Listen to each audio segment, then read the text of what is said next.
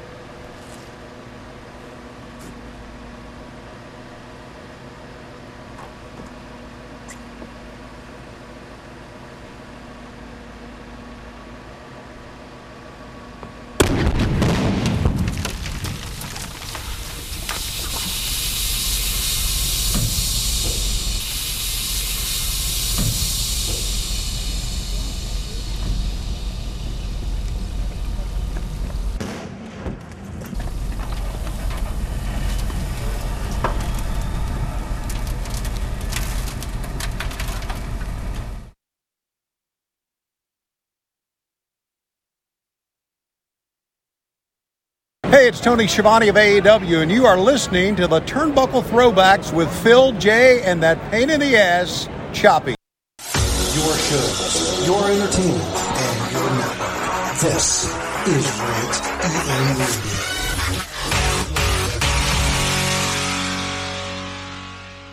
Remember, what this network wants, this network gets. I promise you that. Ladies and gentlemen, this is the main event of the evening. Broadcasting live from Shaolin, Staten Island. Freak Show Central. Where's that? New York City. The recognition of excellence in sport broadcasting. Buckle Throwbacks Wrestling Podcast on Rant EM Radio. Proud member of the Shining Wizards Network and Dark Satellite Media.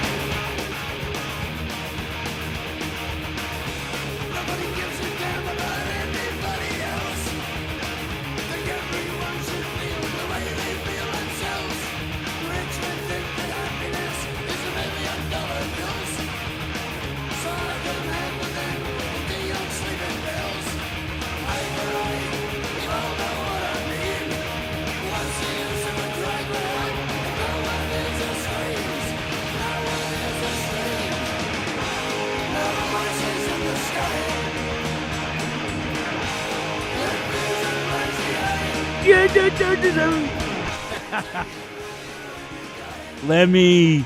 I love Lemmy, man. Rest in peace, Lemmy. All right, episode 458 of the Turnbuckle Throwbacks Wrestling Podcast. We're not on YouTube. We're not on Facebook or YouTube right now. We're live on the rant. I'm in there. Okay. I'm in there. I just wanted to make sure. Help if I hit the button. We're live on the Rant EM Radio, Rant Entertainment Media. I got a little announcement for them. Part of the Shining Wizards Network, whatever Jimmy Ferrari's doing. Okay. Let's get some network shit. Double family issues the last 3 weeks. Hasn't been an episode of Rant in a minute. Yeah. But they're doing and perfect timing too, because he planned this the other day. He messaged me. They're doing a live rant tonight at 10 p.m. following SmackDown. There's a lot to talk about there. And this wasn't planned. This was planned way before the news came out. So I'm not. There's a rumor that someone from this show might be doing a run-in this evening. Oh, hey now. Yeah, so I don't know if that's true or not. Well, we'll have to find out. You have to listen. In a world full of rumors. In a world full of how do rumors get started? It's started by the jealous people. And anyway, it is a news-filled episode of Turnbuckle Throwbacks. A lot of current shit going on, and I just dropped a second bombshell on Jay. He didn't know because Jay's smart. He stays off the fucking internet. He stays off the grid. Well, I mean, let's get into it because you did completely rock my world right now. But yeah, so a couple things. Choppy's not with us today. Obviously, he's stuck at work. Hammer just got a summer job, so he was gonna fill in for Choppy and be the chop killer, not the cop killer. And that's not going to happen. So good for him. Yeah. He's I was his age, man, making that fucking bread, making that summer money. I needed money for my gimmicks. Yeah. That's all I needed money for. And not for nothing, but I mean, looking at it now, that's a cool first job. You know what I mean? Like. Yeah. And I've done that. But I was a teenage bar back. Because I was a big kid. I was always a bigger kid. So I was in the basement fucking schlepping cases of beer up and down. You know, Yeah. I knew they had me packing ice and ice bags, and I worked in a beer at that time too. I was just working whenever I could pick up anything, man. I did something what you did, but I delivered like those the penny savers. Yeah, Marketeers. Marketeers, whatever it is. Yeah, Queens had one that was the size of a newspaper because they were so big. So yeah, I am exhausted. So I got up at 6 a.m. this morning. I was telling Jay, I'm like, I have to clean the apartment because I'm having company tomorrow, and it's like I had to dust and fucking scrub, and I'm old now. I don't bend very often. No. Not like that anyway. So I'm fucking Gumby in the tub, cleaning the fucking tub and the gimmicks, and it's 90 degrees out. Yeah. In New York today. Today's a hot one. It's a hot one. It's a hot one. And it's been really nice weather. Tomorrow it's supposed to be 75, and I was like, okay. But today I got the air on. So if you guys hear the air conditioner go on and off in my bedroom, I'm sorry. It's a 1-bedroom apartment, and I gotta, I have to cool off the apartment. I'm not gonna make him fucking sweat to do a podcast, So we are comfortable, and we gotta. It's just gonna listen. I was so excited about the AEW New Japan stuff next week. I'm like, I cannot wait. And Michael's coming to sleep over. I hope one of you guys can come see it with us. Yeah, it's like the Forbidden Door thing is AEW did something exciting us. Yeah, and in the sense of like they really did. I mean, it's kind of rushed in retrospect, but they really did do a good job of hurrying up the storylines. Yeah, in their defense. So yeah. I'm actually really excited. For it. We'll get into it, and then we'll break down the card next. I'll give you the updated card, and then we'll do the card. We'll preview the whole card next weekend. Yeah. Next Friday. Next Friday. But I'm telling you right now, man, it's been a day. It's been an interesting 24 hours. Let's go with the first. So then 2 days, was it 2 days ago? I fired it through. I found out within minutes. Yeah. And I fired it through to you and Chops. Yes. Where the allegations against Vince, and just to set the landscape, there's been an internal investigation within the board of directors for WWE, and they're looking into a $3 million NDA kind of a payout, hush money, I think they call it, and it's the slang, the street slang. Basically, $3 million, and with investigating that, this investigation started in April. They found, quite a few other NDAs, monies paid. An NDA is a non-disclosure. And for $1 a year, gained the ire, I should say, of one Vince McMahon, and doubled her salary. And allegedly, it was a consensual relationship. Okay. As it were. And I think after all this, after about I don't know, however long it went, there's no specifications on that. It's all speculation, I should say. She was let go from the company, but in order to not go public with that information of the said relationship, they gave her a $3 million payout to keep her quiet about her transgressions. And apparently between both Vince and one John Laurinaitis as well. Yeah. Bitches. Mr. Bella himself. And so this is multifaceted. So then this is all happening. So then today I wake up for work, I go to work or whatever, and I just haven't had time to be on my phone or what have you. And then Phil goes, "Yeah, it's been a crazy 24 hours." I said, "What do you mean? It's been going on all week." He's like, "No." Yeah, so this morning, I was cleaning the apartment and I was watching today's throwback again. Yeah. And I watched the next 3 episodes after that, and yeah. and I thank you so much for allowing me into your app, because it's fucking. Well, we'll get into the pay-per-view, but Yeah. we'll get into the throwback. But I was so happy because it was. I'll get It's into fresh. it. Yeah, it's fresh. But I was taking like intimate breaks because I was like, yo, I'm exhausted. Yeah. I have a 1-bedroom apartment, but I don't clean it very often because I'm never home. Like I come home, I go to sleep, I get up, I go to work, but I have to clean the apartment. So now, Wall Street Journal drops the story. Yeah, Wall Street Journal, Variety, and I think they had something too because they mentioned Linda McMahon. Linda and Vince haven't lived together in a very long time, allegedly. Yes. They're married, almost like my old in-laws. They've been married for 20 years, but they've been married for 40-something years, but they've been apart for almost 20. So but they're still married. They're officially married. If you remember the Pat McAfee, he did say my wife at that time. Yeah. At one part of the interview, Yeah. it kind of went flat. Nobody caught it. Right. You know, you caught it though. So and brought it up to us, but and to me, that shows it right there. Yeah. So this all dropped this morning. So we are officially a step down. We are somehow or another. We've gone from the area of you got to pry this company out of Vince's cold dead hands to basically Vince going, okay, I'm going to step down.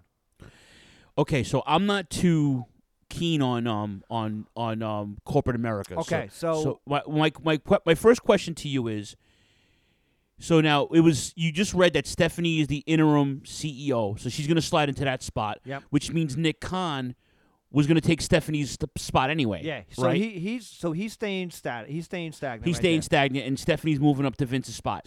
So right now Stephanie is basically she is the Class B shareholder. She has all veto rights, all voting rights. She's basically Vince. Yeah.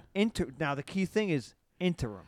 Yeah, I mean, the WWE fans are picking on fucking AEW for having having an interim fucking champion. How about WWE? How about WWE having interim owner? Yeah, exactly. How about that? Interim shareholder. Yeah, huh? you fucks. Who says WWE? Marks.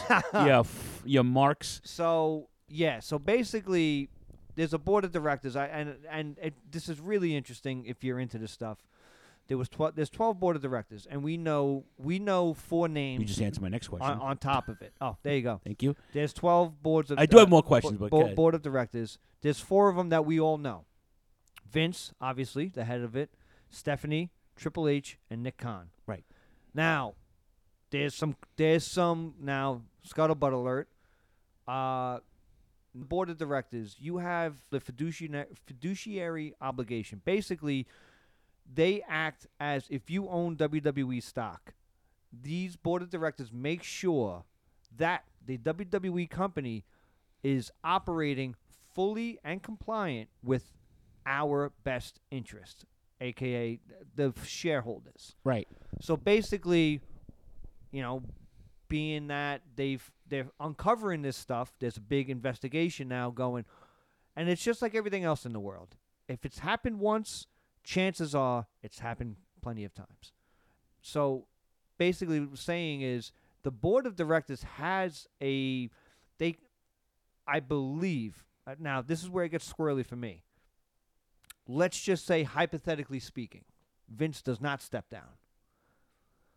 I believe the board of directors can have a vote and remove Vince McMahon from his spot. So my question was, if a majority votes, like let's say that was 8 other, 9, 10, like 8 and 4, right? My man's terrible. So if let's say I hypothetically the other 8 members say we don't want you on the board anymore, even though Stephanie's the CEO and the main position, they can vote because it's publicly traded and it's a board. So basically, my understanding now, please, if I now this is just more than I do because I'm not too. Because this just happened with Twitter. If you follow the Elon Musk Twitter, crazy stuff. That's right. Elon Musk was buying in. He was going to become a board of director by accumulating all these shares. So he was going to have a say on the board of directors. That being said, if push comes to shove, Vince. So that'll bring me to my next point. As a company head, excuse me, and until the investigation is over, Vince, the only move, I believe, in my opinion, the only play that Vince has right now is to step down. Because if he gets removed, there's no. It's just like back in the day, during the steroid thing, where Vince brought in Jerry Jarrett just to kind of run the day-to-day operation before obviously they went public. You need a WWE, you need a wrestling guy there to run it. He was going to hold the stead for Vince until Vince allegedly, possibly got out of jail or whatever. Vince's only move right now is to step down. I think if you step down, you can take a leave of absence and then resume your duties afterwards. So I think in order to not be voted out, Vince stepped down. So he's making an appearance down on SmackDown. You read it's in character. I read just an appearance. Yeah. I don't know if it. So then my other question is he coming? Is he coming on because of Fox? Because because he's not going to come on Raw, obviously. So there's a few answers. What was the first thing I said? And we played the clip at the top. The limo's blowing up tonight. Yeah. Vince is going to die on TV. So you think he's going to work it into an angle? Why not? I don't think so. Listen, this is very serious stuff. A decade ago, this was okay. Now, when there's real life shit, well, I don't. That's exactly it. I think. Let's look at.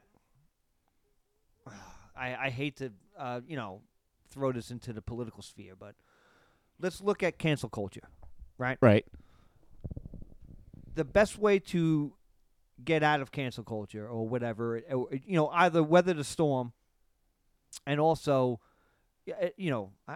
Vince isn't one to apologize. I know behind the scenes Vince has done that, and I say what you want about Vince McMahon. I think he's very fascinating. Let alone that. Enigmatic? I think, yes. But I think he's very also kind of like not misunderstood in the sense of that we see Yeah, we see that. Yeah. We see that, and we hear the stories of him backstage. Yeah. But what we do know are the other stories of how many people has the WWE company. Now, granted, maybe it's a write-off and there's tax purposes, and you could say whatever you want to say. But how many times have they put in past wrestlers through rehab, surgeries? That was like you taking all my fucking points. You know what I mean? So Yeah. so there is goodness there. Right. So whatever's happening here, I think is gonna, obviously this is all gonna bubble over. It's gonna take over. I don't know. Do you work this into an angle? Is it beyond Vince to work this into an angle? It's not beyond It's Vince. not. No, it's not beyond Vince to work it to an angle. My whole thing is this is somebody else's life now. It's Well, somebody. I think with the cancel culture, I think the Yeah. only move that you do have, let alone the investigation and the board of directors, you have to bow out. This is what you have to do too. You just have to eat it. With like, look at Kevin Hart. Like Kevin Hart, all the times he was saying the term. I don't want to say it. Obviously, I'm not gonna say the word, but he was in past stand-up specials. He used a word vernacular for gay people. Whatever. He wouldn't do it, so he came back and everything's fine. I think Vince has taken that approach. I think whoever is close to him is going, Vince, you got to do this. Let alone just the board of directors itself. You're going to be removed. You can be removed. Maybe not going to be, but can be. But for the public image of the company, you have to do this. I think there's no other play, and it's a shame. It's a shame it gets to this point. Sometimes, listen. If it's a consensual relationship, if he's married to Linda, if he's not married to Linda, whatever. Who knows what goes on behind closed door? Whatever agreement Vince McMahon and his wife and John Laurinaitis and his wife, we don't know all that stuff. Okay, if there is infidelity, I mean, if you remember in the mid 2000s, Vince was a part of that. There was a small allegation from the tanning bed, where he allegedly groped a worker at a gym or at a tanning salon or whatever the case is. And nothing came of that. But, other than that, Vince has kind of kept his nose clean in the sense of that kind of stuff. Yeah. Surprisingly. But, at the end of the day, right now, the ship is rudderless. It can get good. So what I said originally to you was he's stepping down. What was the first thing I said? This is like Pat Patterson in the 90s. Yeah, with the young boys. Yeah, with the Ring Boy schedule where we let go of Pat Patterson. Pat Patterson never left. No, he was because he was an intricate part of the operation. Of course, but on paper he was fired. He was let go. If this happened now, though, he'd be fucking. Oh yeah. Because of the cancel culture. Cancel culture, and, Right. and listen, not using that as an example, but I can't think of a better word to call the lynch mob. That is fucking whatever. I personally think so. Now this is just my opinion, and we'll get to yours. My opinion is there's no way Vince is gonna go out on vacation and just fucking. Vince is dying on his horse. Vince is a guy. What are we talking about here? So now we're talking about a consensual relationship, and this is hush money to keep her quiet about. Hypothetically speaking, he doesn't pay her, and then all of a sudden it comes out to the light that there was a relationship between Vince and this woman. It's just as damaging to a company. Yeah. It's just as damaging. I'm not saying that Vince had no other choice. I don't think that's true. But what's more damaging? What's the lesser of the evil? I don't think it's this way, because now it's two pronged, because now it's, wow, Vince, you're cheating on your wife, you're married, blah blah blah, whatever the relationship is, and also now you're hiding the money, and that's a big responsibility if you're a publicly traded company. So, my opinion is I think he's going to take the Pat Patterson role in the 90s. I think, he's stepping down on paper. I think with with everything else going on, I think Vince is too hands-on to just cold turkey this. The first thing I thought of, I always reference everything to sports because I'm a junkie, right? If you're a football fan, especially in the Northeast, you don't like the Dallas Cowboys, right? Nope. No one likes the Dallas. America's team, my ass. Even as a Minnesota Vikings fan, and the Giants are a very close second, my favorite team. Even as a kid, they're the reason why I rooted for the Vikings because I loved Herschel Walker when he played for the Cowboys, and when he got traded to Minnesota, that was my in. You know, it was the worst trade in football. My point being is their owner, Jerry Jones, very, very influential owner, has a lot of clout, has a presence in the NFL. He's very active in all of the league stuff when it comes to owners and salaries and caps and whatnot and the union shit.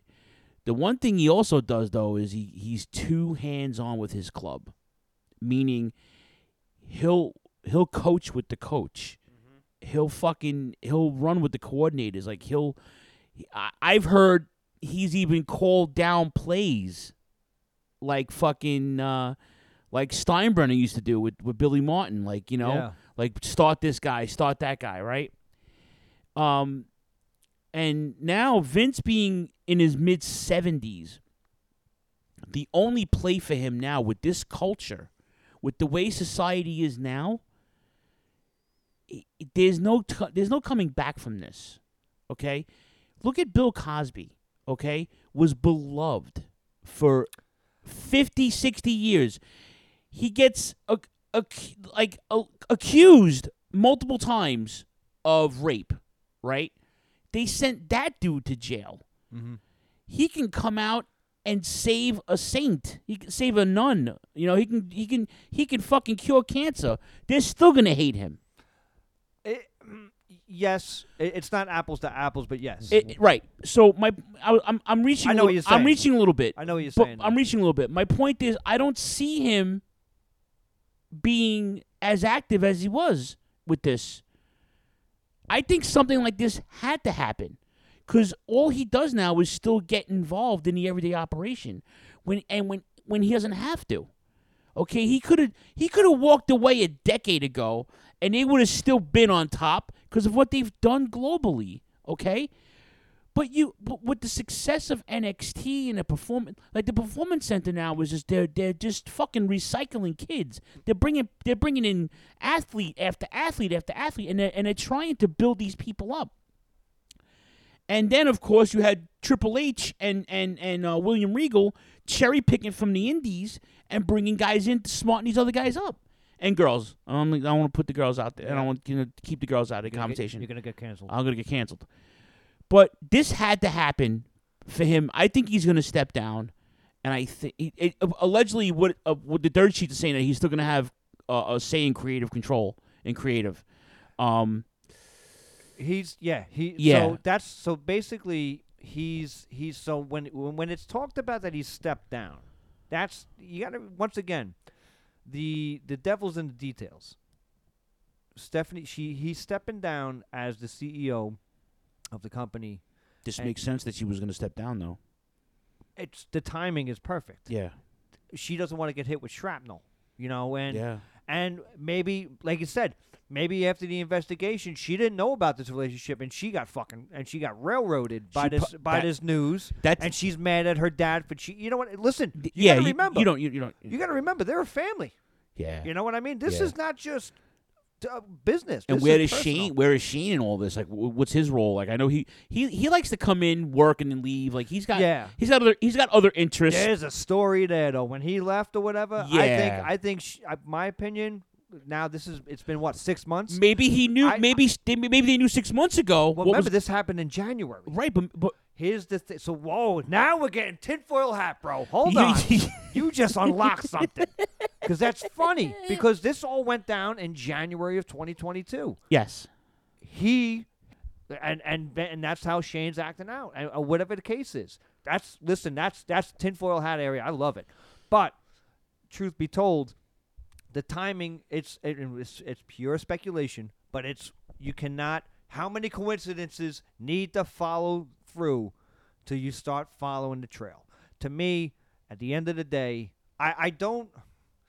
Looking at it on paper, if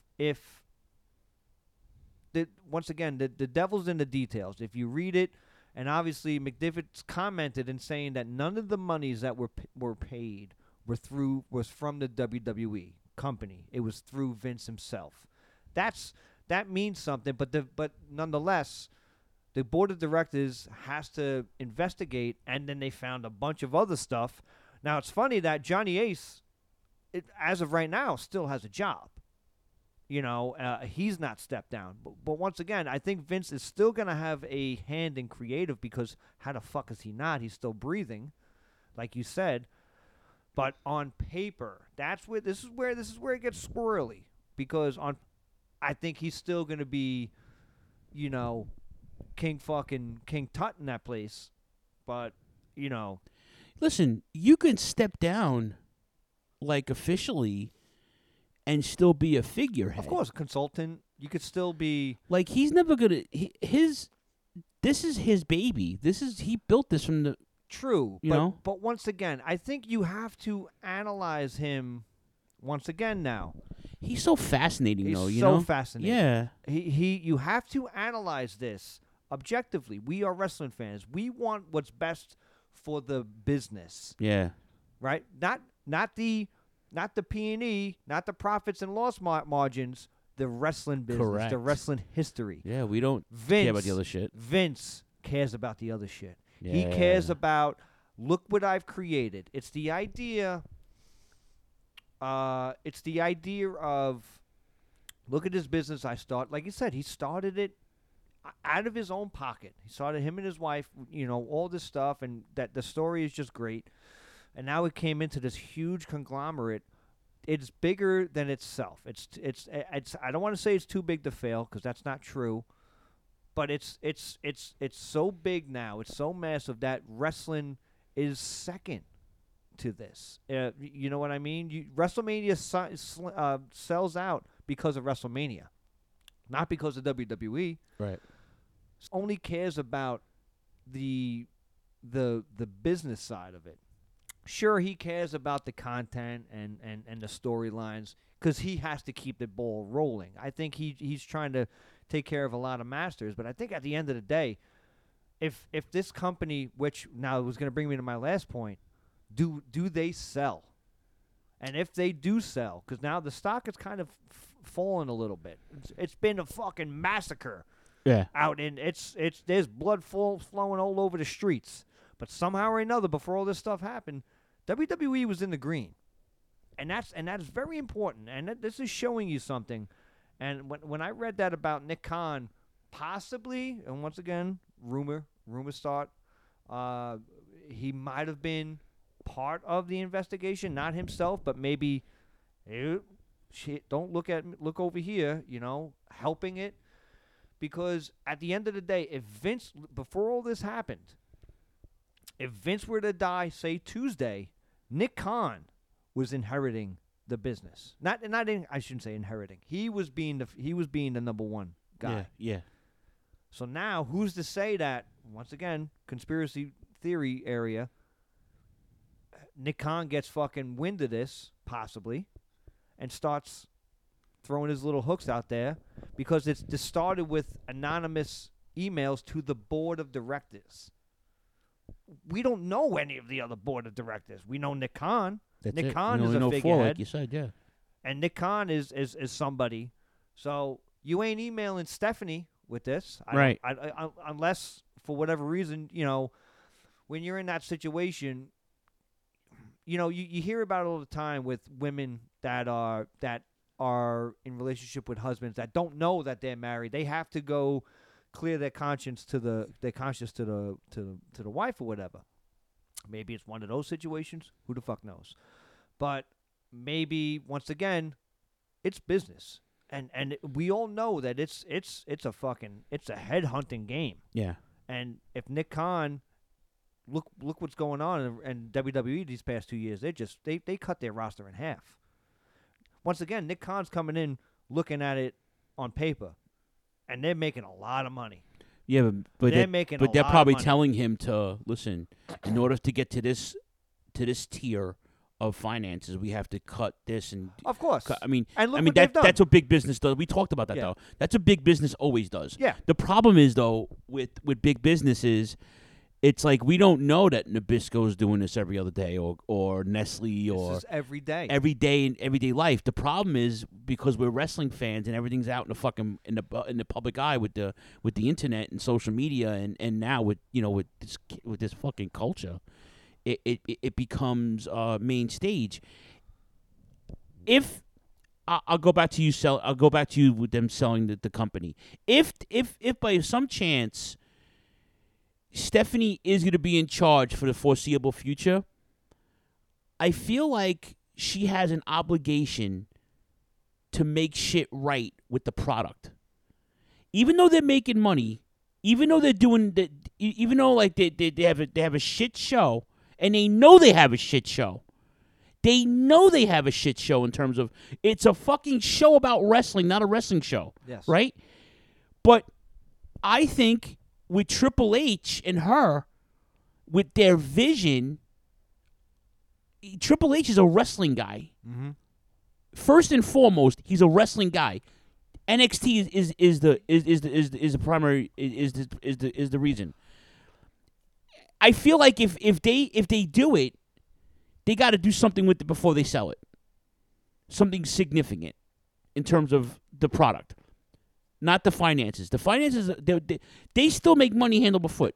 The finances are for now, for the foreseeable future. Their contract with Fox is up soon. Yeah, we talked about that though. That they might not renew it. And but for right now, their finances are in cement. As much as they can be. Right. They've always said it. I think Stephanie is the one that said it, where, WWE is not for sale. But they'll listen. Of course. They'll listen. And once again, you're falling into this.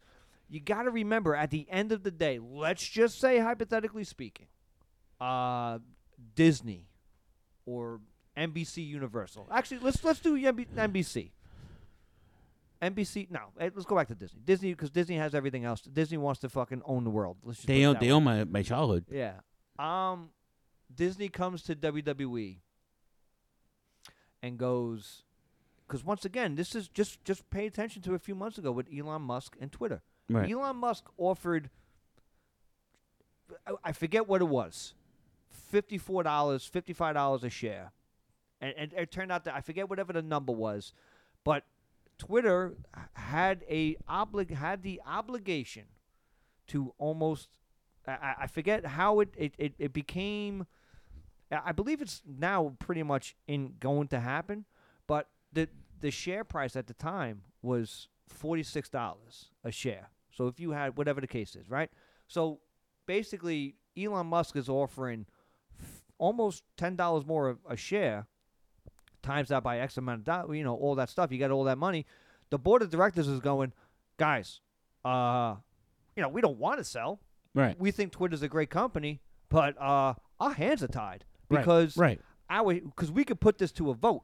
Now here's where now this is where the board of directors come in. We could put this to a vote, and if Phil Rea has 50,000 shares at fucking $8 a share, and you're offering me $10 more than what I'm at right now, and times that by all that money, and you can look at it and go, well, stock can go down. Maybe I'll get my money out now. So you're going to vote yes. I may vote no. Blah blah blah. Times that by X amount of things. You can have the shareholders may vote to buy this to take the fucking deal. This is exactly what can happen with WWE. That's why they've always left it open. At the end of the day, they have to answer to the shareholders. Right. And that's where we are right now. So let's just say there's blood in the water. There's blood in the water right now in WWE. Disney can come in, go, listen, we'll take this business off your hands for $1 billion. Or whatever the case, whatever the number is. So I'll stick with Disney for a second. When Disney bought Marvel, they were practically bankrupt. Yep. They built the movie studio to save them, and it saved them, and then they sold it to Disney. Mm-hmm. That first 08 or 07, whatever it was. The difference is though with Disney, allows Marvel. Operate autonomously. You know, it's not like I'm giving you an inch, you're taking a yard. You know what I'm saying? Yeah. With Star Wars, now here's the fucking thing, right? Lucas sold it for like I don't know how many $1 billion. Like it was astronomical.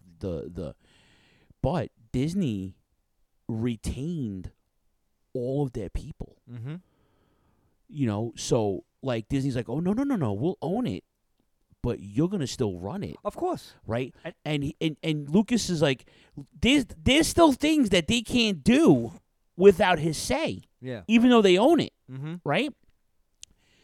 So my joy in that is that you're gonna have Star Wars now forever. They're gonna tell stories, sequels, prequels. They're gonna have new characters and all sorts of shit. When you take a company that's already successful and they're not in the red, what's the division? Like, so another entity comes in and buys WWE right now, right? What's the end game? Are you gonna status quo? Are you gonna just keep it going as is? Maybe build your own network or do something else, or do something. But what's the end goal with the shareholders having this entity that's not in the red? They're making money. Making money. They're making money. Yes. So like, what if you're Stephanie? You're like, I got this. I've always wanted to do this. Like it's got to be like a thing, man. But you got to understand it's an ongoing investigation. So now, once again, it's true in everyday life. When there's smoke, there's fire. Yeah. They can uncover some stuff, and they may not want to. They may not, and it's going to come to light. So once again, Stephanie may go, wow, this is some pretty damaging stuff. And like I said, this is beyond, like, it's funny because it's funny we're talking about this where Stephanie, during the 9/11 thing where she attributed the 9/11 fucking tragedy to the U.S. government going against Vince. Like, she's trying to make that connection. And it's funny we're talking about this now. But, at the end of the day, Vince, I truly believe that Vince will do what's best for the business, not the wrestling business, the business. Yeah, because I think that's what he built. And I think if he looks at it, because at the end of the day, the stock only went down 3-4% today, which was like, fucking $2, $3 a share. But that's $2-3 a share. Times that by a lot. Yeah. You know what I mean?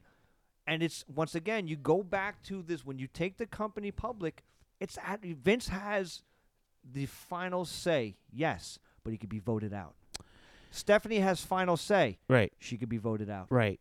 That's the problem at hand. Yeah. And this is where this is beyond our pay grade. Way beyond our pay grade. Yeah, of course. And once again, you got to try to look at it objectively. Objectively speaking, this is probably as let's just say hypothetically, we found out about the transgression, the relationship. I don't think that's as bad as what we're dealing with right now. Like I wouldn't say that this is a shotgun wound to the company in the belly of the company, but this is a solid George St. Pierre kick. So I'm gonna put the tin foil hat back on to entertain you. Another one of my brain is rotted because of this, because of everything in life. But the fact that these people the board of directors were getting these quote unquote, I'm using the air quotes. I know Colin makes fun of me for that. George Colin makes fun of people for doing that, but I do it all the time. If these board of directors are getting quote unquote these anonymous emails, like something had to happen for this to leak, because the person in question is not the one leaking any of this. No, it's a friend of hers. It's a friend of hers.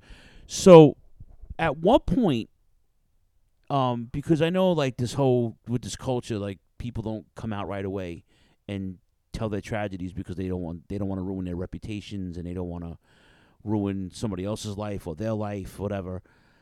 But he's 76 years old.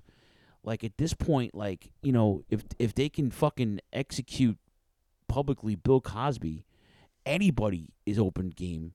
Anybody at that level of success is available to be headhunted. Okay, something had to happen within the ranks for these emails, because I mean, listen, if this girl wanted this to blow this up and pull like a Monica Lewinsky, you know what I'm saying, and was like, a friend said to her, "You need to come out with this shit." Yeah. And she didn't want to come out with it, but you know, it ruined her career, her political career, and then she went on to make handbags or whatever. But you know, I don't know. Something had to happen. Maybe people in the inner circle of the family or the people, the shareholders or Nick Khan, or maybe they're all sitting there going, "You know what? I'm finally sick of fucking Vince's shit." Okay, I'm finally, like, I love him. He's amazing. He's done so much for this business. He's built this fucking empire. But the world's passed him by. But the world is passing you by. Yeah.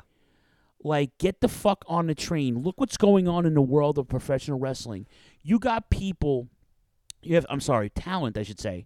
You have talent all over the globe that is coming in and out of these places, and it's accessible. You're not the only one anymore, okay? But see, and I don't mean to cut you off, but you're thinking small potatoes. Because you're thinking small potatoes, right? I'm thinking small potatoes because I'm being the wrestling fan. Yes. Okay, I'm playing devil's advocate, and yes and no, I'm not, because I want to believe that Stephanie and fucking Triple H they want to, I should say, not they're going to, they want to right some of the wrongs of the inner workings of the company.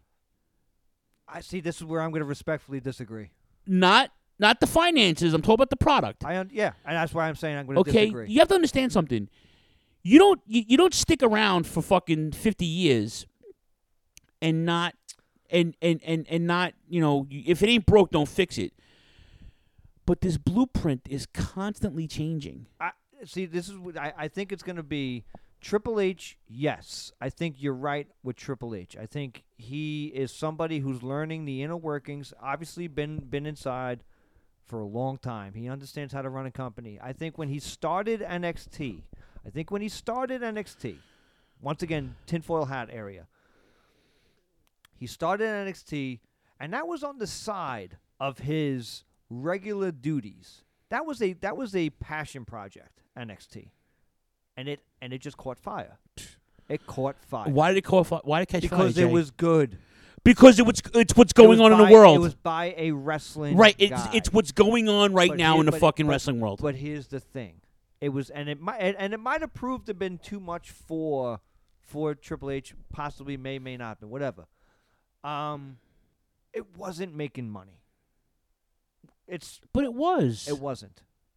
Every time they left the door, they were touring. They were not making money, and especially listen. Objectively speaking, on Wednesdays. But their gates weren't that big either. On the other That's side. the other. And then listen. Then the pandemic happened. It wasn't just NXT that wasn't timing. drawing. No, NXT was drawing big in 2017, 2018. But they were. But at the end of the day.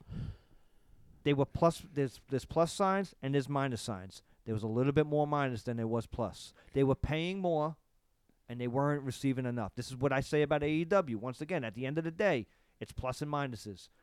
NXT had a lot more negatives than they did positives, and that was the problem. They weren't sustainable. The reason why they were afloat was because they're under the umbrella of WWE. That's why they were doing it. And listen. It proved that Triple H can do it. The Right. difference is now we're talking a different ball game. Once again, I agree with you. I think you've hit on something in the sense of that. I think Nick Khan is looking to the crazy old man to his right, going, "I've had enough of your shit. I've heard these rumblings. I'm gonna go find out some stuff." And whatever the case may be, possibly. Listen, all speculation. Truth be told, though, if this was a way to get Nick Khan in, and this is his plan, Nick Khan does not care about the wrestling business. I will honestly say, at the end of the day, let's just say it's a shotgun wound to the stomach, and it's fucking bleeding out, I think Stephanie McMahon will sell the company long before she tries to save it. Storyline-wise, I think she will sell the company because at the end of it's just what the Joker said. People are perceived as the hero until they stay long enough to be the villain. Or whatever that That's exactly it, whatever yeah. that saying is. Yeah. Vince right now stayed too long, and he's now a villain. We rank on him endlessly, because of his decisions. He's an easy target. As a fan, he's an easy target. But at the end of the day, he's the impetus of what we are here for. Of course. And we always gave him. Listen, we've always gave him that. Yeah, but at the end of the day, I think what will win is not the product; it's the business, and I think the business is.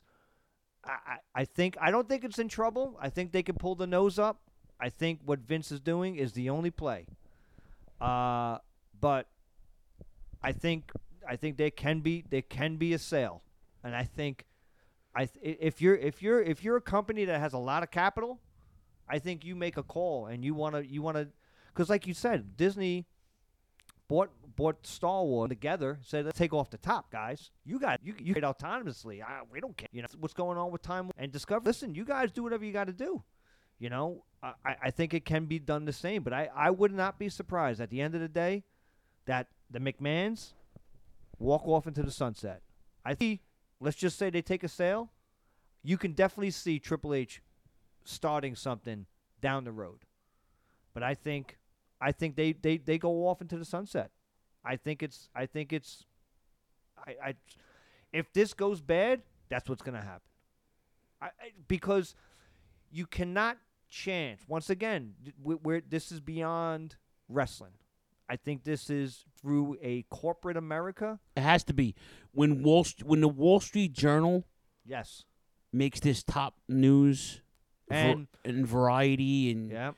Rob was like it's a work. Nah, if this was TMZ, maybe. If this was Meltzer, yeah, maybe. If this is a work, Vince McMahon. We always say Vince is a genius. Nah, he's the exactly. Yeah, I can't see it. Nah, this had it would be awesome. This had to happen.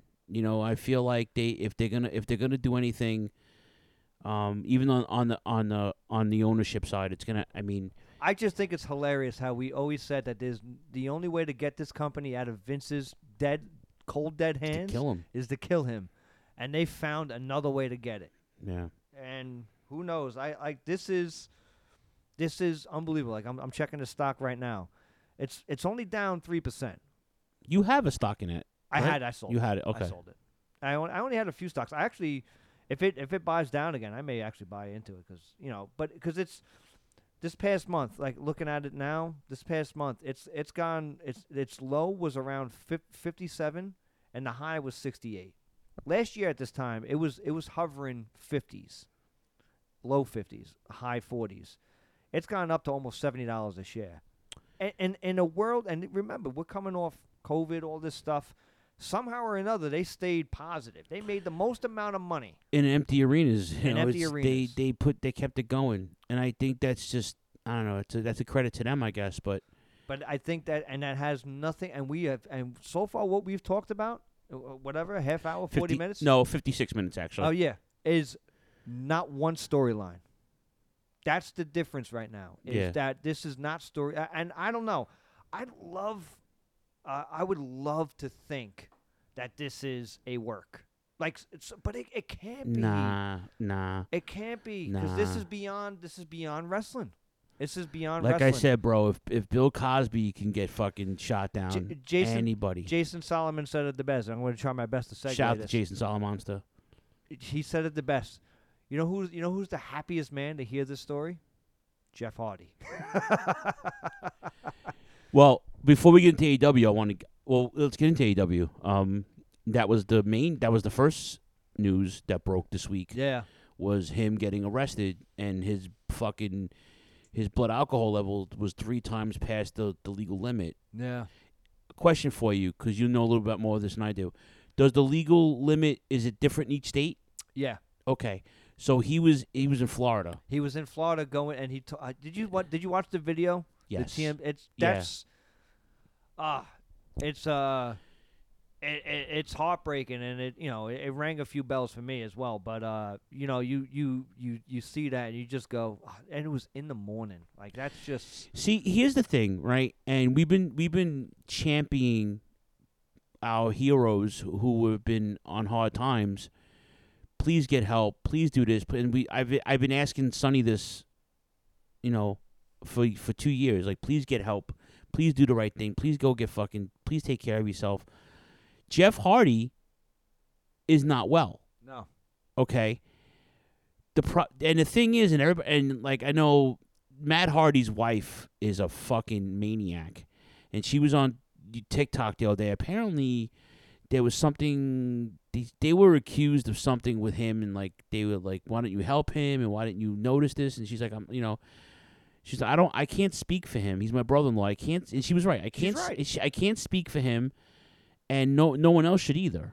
If you don't know him, what he does on his time, right? Is the problem is he's a public figure. He's a celebrity of sorts, right? And he needs help. And the messed up part about it is that he's not able to get away from it. Like, he went on Austin's podcast. He's like, I'm this, I'm that, I'm clean, I'm this, I'm that, I'm good now. I feel better about life and this, that, and the third. I'm healthier. I'm back. And then within a half a year, he's out of the company, and he's with another company, and not even there too long, and it's... Well, they said, and then you look into, it's funny. You hear the old timers talk about the business, and they say how the business has changed today, and the boys in the back are worried about playing video games and all this stuff. And this is yeah. The Hardys, when they came up in the Attitude Era, they were the bridge between then and now. Yeah, and of course. A lot of the young guys, all the young guys were at that point. You hear the stories of Jericho, like they had that story with Jericho and MVP, and whether it's true or not true, whatever. Doesn't matter. Yeah. It's just whatever. But Jericho, you could see him drinking Grey Goose on his social media. Listen, people have they could tolerate alcohol, and some people can't tolerate alcohol. And at the end of the day, if you're an addict of any sort, you can try to have one, you could try to have two. It's a slippery slope. Some people can't try at all. Yeah, and shouldn't, because they'll get right back into that. And listen, I'll be full disclosure. I seen it the other day with myself. We went camping, and I was drinking during the day, and next thing I know, I look, and there's a fucking pile of beer cans in the can, and I was like, Jesus Christ! But that was the first time you've done that in what, almost 2 years. A year and a half. Year and a half. But it shows you that, wow, I took a year off drinking. I'll have 2 beers and I'll be fine. It's 12 beers later. It's old habit. Right. It's old hat. And it's a shame, and people have to really start understanding that. And the Sonnies, the Jeff Hardys, and the link to these two in real life, I've met them. And they're nice people. Yeah. They're genuinely nice people. But it's all about perception, right? It's self-perception. Self-perception, it's right. Self-perception. Yeah. And it's about, you don't, at the end of the day, it's drinking, and this is just my experience. Drinking is ego-driven thing, and it kills your ego. It doesn't boost you. People think it boosts you up. It doesn't. It doesn't. It really kind of just takes a shot at you because it's there and you can, I don't know.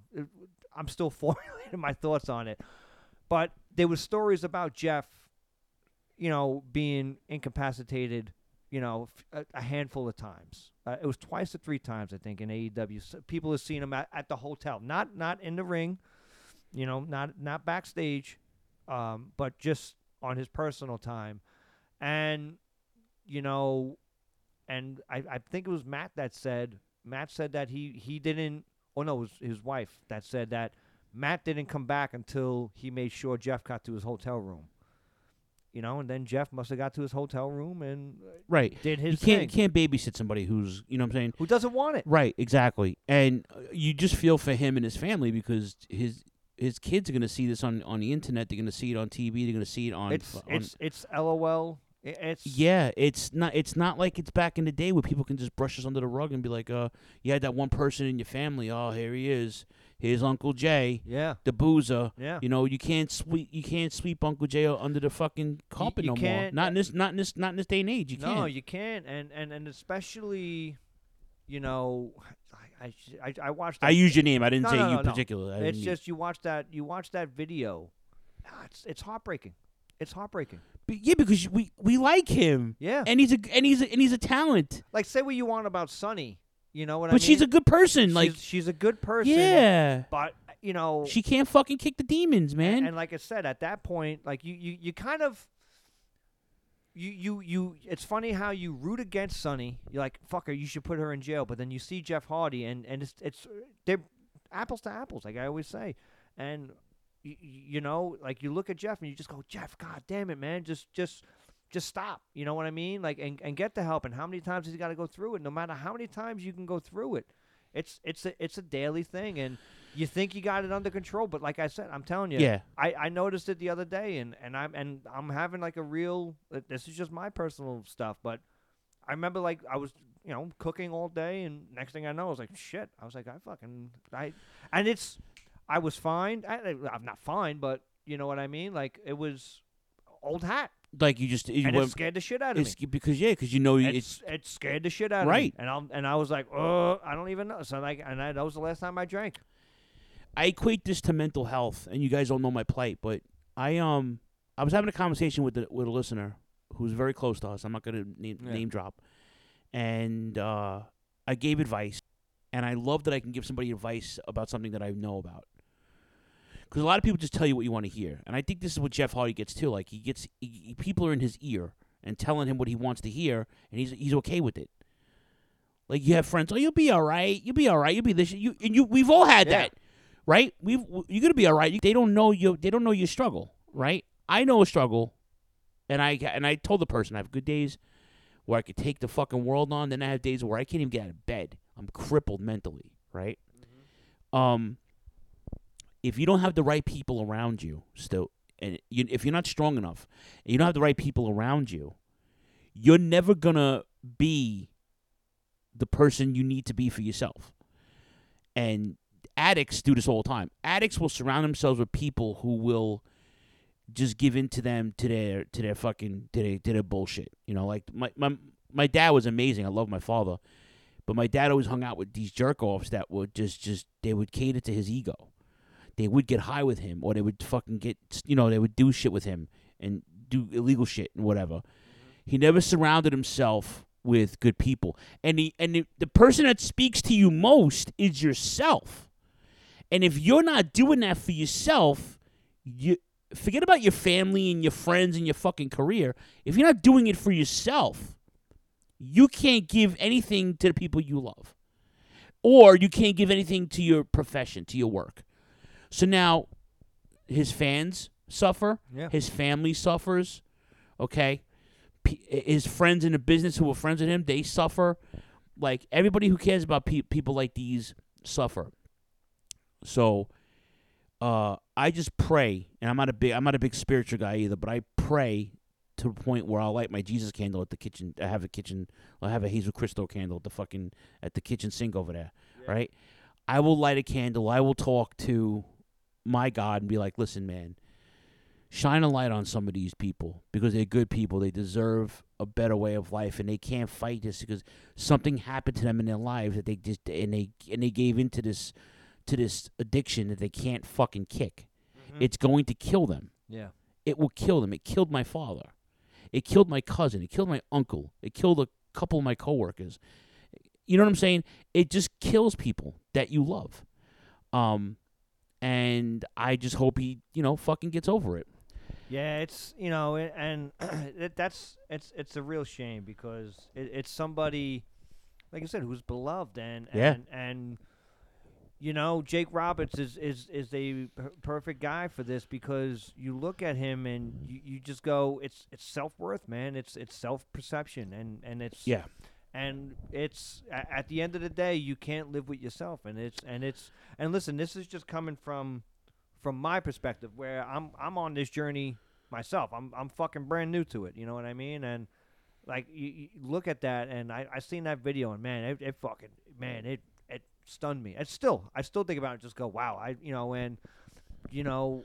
And because it's a shame. It's a real freaking shame. And hopefully, and like I said, this was supposed to be the last of, this is supposed to be the last final run for the Hardy Boys. And like, once again, so now let's go back into the business of it. Like, this is Jeff being selfish in a sense because now he not only did he affect him, but he affected Matt Hardy. The stories they had a big ladder match they had to cancel and Triple Mania. They were gonna have. Oh, that's right, for AAA. AAA. They were not Triple Mania. They were gonna have and down in AAA they were gonna have a match down there. Probably with FTR or whatever. I think FTR is still the champs. And yeah, that's gonna.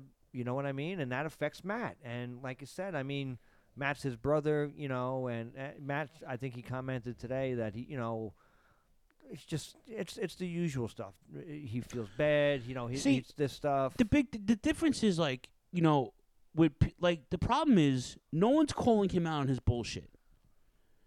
You made a phone call to me on a Sunday night and said, Phil, I did this, this, and this.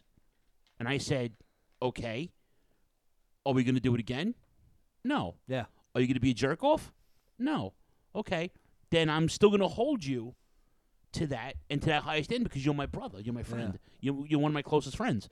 I don't think he's getting that. People aren't being held accountable. He needs to be held accountable. Maybe he needs to go to jail. Maybe he needs to go to a fucking a rehab for 6 months to a year or whatever case, how long it takes, whatever the program, how the programs run now. I don't know how Detox runs now, but back in the day it was like 6 months to a year sometimes. Yeah. Right? No one's being held accountable. Sonny had a fucking terrible, she lost the love of her life. She got into fucking drugs. Everybody catered to her because she was fucking amazingly hot, okay? It took you 3 hours to download a picture when you first got AOL, right? Suck it, Cindy Margolis. Right. She was the most downloaded woman in '96. Even getting the Hall of Fame, she was taking loads to the face and porn with the ring on, But no one's holding these people accountable, and that's important. If I love you wholeheartedly, whether you're a friend, whether you're a lover, whether you're a fucking relative, a coworker, if I love you, I'm going to hold you to a higher standard and be like, yo, I'm going to hold you accountable because I need you in my life. Mm-hmm. Okay? You have a family now. They're going to hold you accountable because you are a positive influence on their life. Yeah. Your girl, the kids, you know what I'm saying? Like you have obligations now. Not that it's not a guilt trip, but you have reasons not to fuck up it again, People are, I want to be a better person for my kid. I want to be a better person for my wife, for my husband. I want to be better.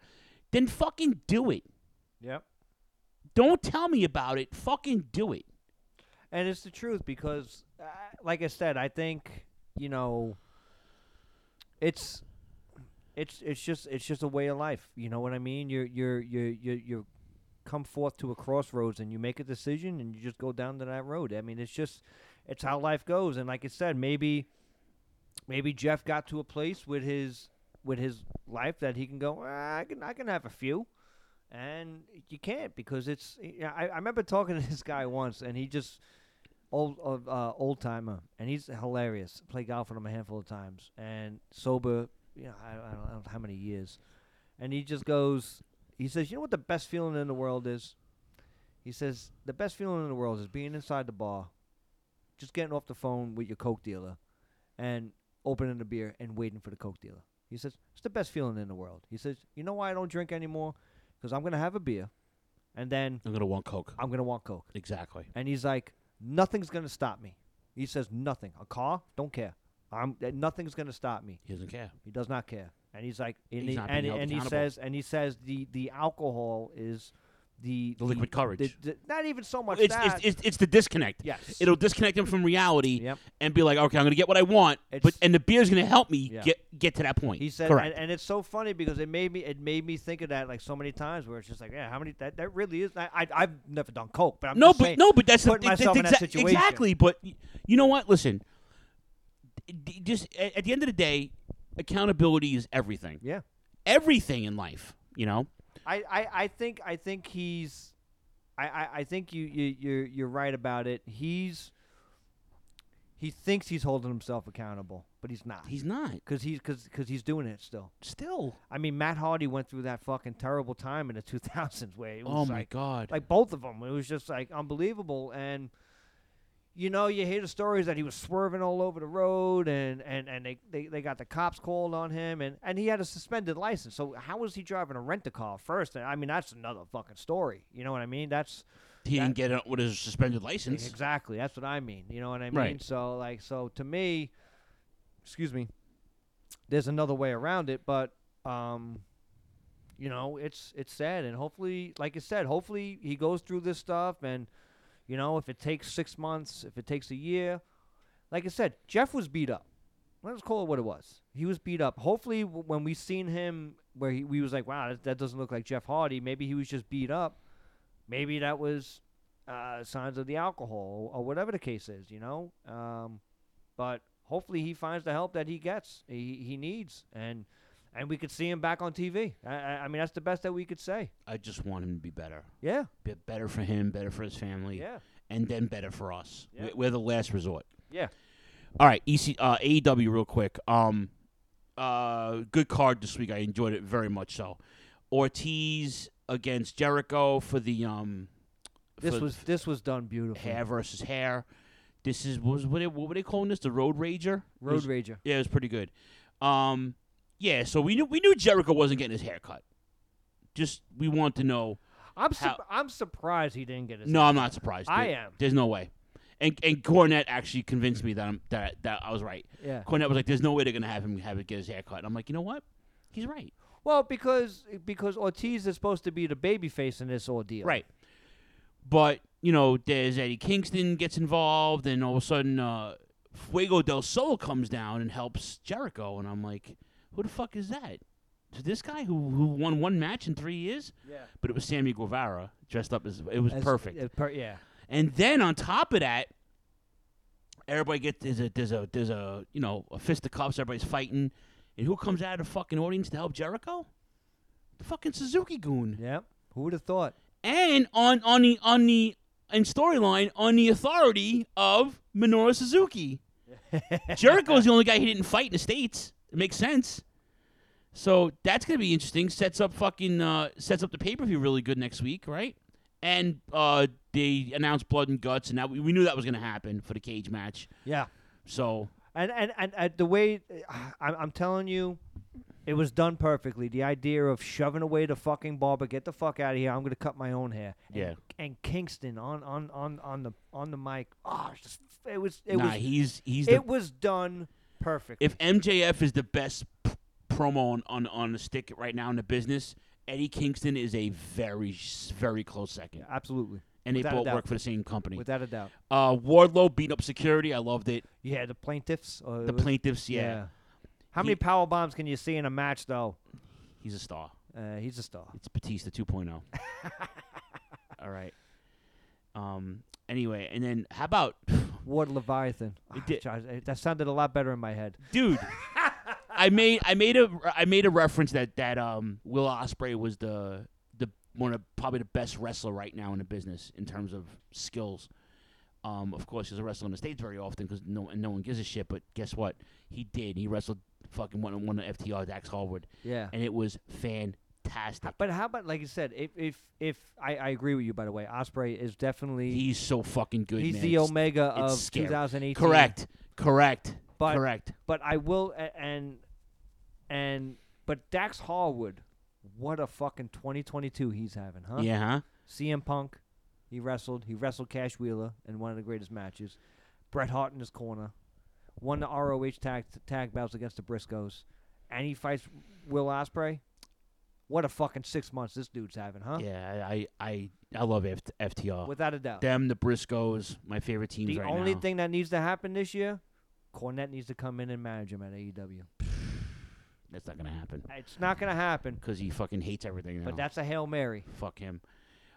John Moxley meets Hiroshi Tanahashi. Yeah. And Moxley, another guy good on the stick, and I have to give him his props, and I don't like him, but he's like, yo, they call you the ace of New Japan? The ace here. And listen, Tanahashi, for me, is the John Cena of New Japan. Yeah. He is everything, okay? He's done everything. He's won the G1 3 times. Mm-hmm. He's fucking won the championship multiple times, U.S. champion, IC champion. There's nothing else he can do wrong. Him and Moxley are gonna have a good match. Yeah. Jericho comes out and is like, "No, I beat Tanahashi at Wrestle Kingdom, and this is bullshit, whatever." And that turned into a fucking a hoopla. Right? Melee. Miro versus Ethan Page, good match. Good match. How about them repackaging Miro, huh? Fucking finally. And you've been saying this for a hot minute. Fucking finally. You, Choppy, a lot of guys have been advocating for Miro. Give this guy the ball. This guy's been on your bench for 2 years. Give this guy the ball. Yeah. And this it is when will Suzuki fucking came work. out. I'm Yeah. sorry. This one's not during the other match, but yeah. Yeah. Well, go ahead. But give this guy the ball. Miro needs to come. He needs to win this belt. All Atlantic. I'm all in on this belt, by the way. I like the design. We're getting a little belt diluted. I said that already. But you also have a lot of fucking people here. Again, and I'll say this again. I'm going to keep fucking repeating myself. Make it work. Yeah. Okay? You have 2 shows. Forget about YouTube and Dark and your sister, whatever. I don't give a shit. You have Rampage and you have fucking what's your Rampage Elevation. Rampage and Dynamite. Oh, Dynamite. Okay? That's your TV shows, okay? You want to have 7 belts? Get them all on fucking TV and make it work. Don't be a jerk off about it. 50-50 booking, all right? DixieCon. Mm-hmm. Tony Storm and Britt Baker. How about this match? Did you see this? Great match. Right? Listen, Tony Storm, and then I read what she said on Jericho's podcast. I didn't listen to it, but I read it, and you know, man, you got to give her a lot of credit. She does a mean fucking DDT too, yeah. huh? She's young. I think she's younger than me, and she's young and she knows what she wants. She's like she wasn't going to stay in the E because I'm not happy here. I'm not going to be happy. She wasn't going to get her shake. And No. she even if she stayed in Europe, in the UK, NXT, she wasn't. She had to come stateside because they were overloading the women's division in Europe. Yeah. And then bringing them over, but she wasn't gonna cut the mustard. But I think AEW's a better fit for her, and I think this is a good start. Like, you know, she have a little feud with Britt Baker. I like it. I think this match was excellent. It was a perfect showcase for her. Britt Baker is, by the way, I'm slowly becoming a big Britt Baker fan because I think she is, like, how you feel about Cole is how I feel about Britt Baker. Speaking of Adam Cole, Paige cuts a promo. He was supposed to fight Okada at the pay-per-view. Okada loses to Jay White. Unbelievable. Bullet Club is back. Yeah. Bullet Club is in effect. Jay White cut a scathing, insane promo in Japan. Yes. But then cuts a now Hangman cuts the promo. Adam Cole comes out. I should be fighting the champion. And all of a sudden, Jay White comes out and gives the switchblade to Hangman and says, I'm the catalyst. Yeah. I'm the champ. I decide who I fight at the pay-per-view. I'm not fighting you, and I ain't fighting you either. And that's his boy. Yep. I was like, oh. And I know we did in our inner circle, hashtag fuck Jay White. I can't. You can't. He not even 30 years old yet, and I told Rob this even before he got blown off like Jay White. I said they're gonna put something into him, and they did. And they soon as the gates opened to Japan, like when they started letting people back in. But what about that promo? I'm telling you, in Japan, yeah, where he goes, I'm the reason why you started AEW. I'm the reason. And Kenny and all the Bucks, perfect. Yeah. All of a sudden, because I sought out that when I heard that he won, I was like, oh, I got to see this. I sought it out. And I seen that promo, and that's perfect. And this is what we about. Right. The idea champion of going from company to company and leaving a trail of destruction. Right. And I think Jay White is a start. I don't think Listen, the thing with New Japan is they'll tell you a story and make you forget. Sometimes you forget about the players, but the story's always there. Yeah. They'll bring guys back into the fold, or they'll put somebody in a tag Look what they match. did with Carl Anderson. Yeah, but and now Tama Tonga is the face. It's a monster baby. It's face. insane. I'm telling you, he's gonna go far in the G1. Yeah. I think he's gonna win it. I wanted him to win it. Yeah. Because I'm telling you right now, he's gonna be world champion. Yeah. He's gonna be the one that takes down Bullet Club. And it's smart of him. I mean, I know we're pivoting to New Japan. No, but it's smart of him to go babyface because as a heel he may not have ascended. He plateaued. Yes, he plateaued 100%, and he could see it. That's smart. So and he was smart. getting labeled as a tag, even though Tangaloa can be good by himself. Yes. And there's history there too with the lineage with with his brother and his cousins and all that. But dude, it's perfect. Because the Hardys weren't wrestling, the tag title match became just a 2-team. And it was kind of you could see it. Oh, we knew Christian, but this has been going. Jungle Boy has been throwing him looks every promo. Like, what are you talking about? And this is going on for 3 weeks. I'm like, I thought he was gonna turn on at the pay-per-view. Yeah. And he didn't. And I told Hammer, I'm like, it's gonna happen. He's like, oh yeah, 100%. And finally, Christian turned on Jurassic Express. Young Bucks once again tag team champions. I'm not mad at that. No. They had a pivot. They had to pivot away from the Hardys, for obvious reasons. And like I said, put the belts on them. But hello, FTR, you're right around the corner. Yeah, now the Bucks put the fucking belts on FTR. Yeah, now the Bucks have no excuse, and they're gonna be that team now. Yeah. That's gonna transition other teams. Yeah. They're at the point in their careers where they don't need the tag titles. They don't need it. Not at all. And listen, and they're still young. They're still putting on great fucking matches. They're a good that team. Tag match was amazing. Yeah, it was everything it needed to be. I agree. If anything, the Hardys might have taken away from it. if you really kind of look at it, I'm no disrespect with the Hardys. I mean, I love them. I know everybody's not. I am. There's so many teams. You got Swerve and Keith Lee. You got the Death Triangle. But you got the Malachi Black's crew. I love Brody. But why not what Matt Hardy said on I forget where, but why not have Hardy Boys hold belts in the 90s, 2000s, 2010s, 2020s, 4 decades. Yeah, well, you know what? How about this? How about the Hardys come back? The Bucks drop to them, and FTR beats up on them. That's it. I'm happy with that. Either way, it's got to be FTR with the belts eventually by the year's end. Mm-hmm. That's my thing. But before we go to break, New Japan is doing a show tomorrow in Philly. I wish I can go. And was it New Japan Strong or something? It's in the arena. Yeah. It's gonna be dope. Where is it? I'm pulling it up now. Yeah, this is gonna be Collision, and it's in the ECW arena. Coughlin, DKC, and Kevin Knight versus Kratos, Royce Isaacs, and Jarrell Nelson. Sirius versus Davari. Brody King versus Jake Pack. Correct? Jake something's on it. Right. Yes. And your main event. Hiroshi Tanahashi versus Chris Dickinson. Hell fucking yeah. That's our boy, Staten Island's own. I know Chris is going through some shit right now with his own fucking cancel allegations. Yeah. Thinking about you, and if you didn't do it, we're rooting for you. So, All right, listen, hour and a half on fucking Vince McMahon and AEW. Yo, but listen, I mean, at the end of the day, this is your fault though, because I don't think I'm pretty straightforward. I have tunnel vision when it comes to certain things. No. Not you. No. Not you. And you after fucking 2 years, you finally rubbed off on me because I'm like, because it's at the end of the day. Because once again, I don't know. I'm at a place in my life where objectivity is obsolete. Yeah. Because nobody can be objective anymore, and this is that should be some objectivity is obsolete. I like that, by the way. I think that's the name. That's the name of the episode.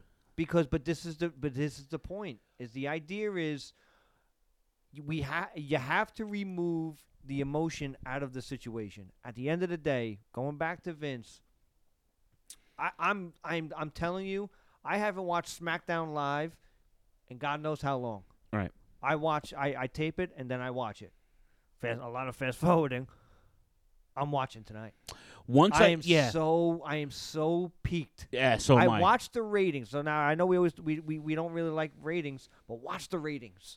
Because they're gonna fucking blow up tonight. Once I stop putting too much emotion into these stories, into these news clippings, then maybe I will jump on your bandwagon once more than I usually do. But you look at this, and this is arguably. I mean, this is. Let's put this into perspective really quick, and we'll put a bow on it. This is the biggest story in 20 years. Since Vince buying WCW. I think that was the biggest story in wrestling, pro wrestling. I mean, yeah, Punk leaving in 2014, that was pretty big, but this is massive. And this is like I said, to me, this is not a storyline thing. This is an outside the business type thing. And I don't know, man. I think this isn't over yet, and I'm so interested in what's going to go on. Yeah, me too. If you're into stocks options or whatever, buy. I was on. Buy high. I'm down. All right, ladies and gentlemen, we are the Turnbuckle Throwbacks live on the rant, and then we're live to tape. We'll take a quick break, plug our friends, and we have a cool throwback for you. We'll be right back. Promotional consideration paid for by the following. Are you tired of being uninformed? Together, we can change all of that. Experience a podcast like you've never heard before. You'll gain knowledge, have some laughs, because we believe this is the last AEW podcast you'll ever need. Join us every Wednesday night at 10:15 p.m. on rantemradio.com and Facebook Live. We can also be found on all major podcast forums as part of the Shining Wizards Network. So stop listening to inferior AEW podcasts and bring a new podcast into your life by joining us. Join the Mark Order Podcast.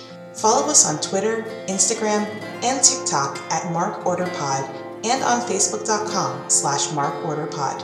Don't forget to tag us on social media and use hashtag #JoinTheMarkOrder, because if you don't find us, we will find you.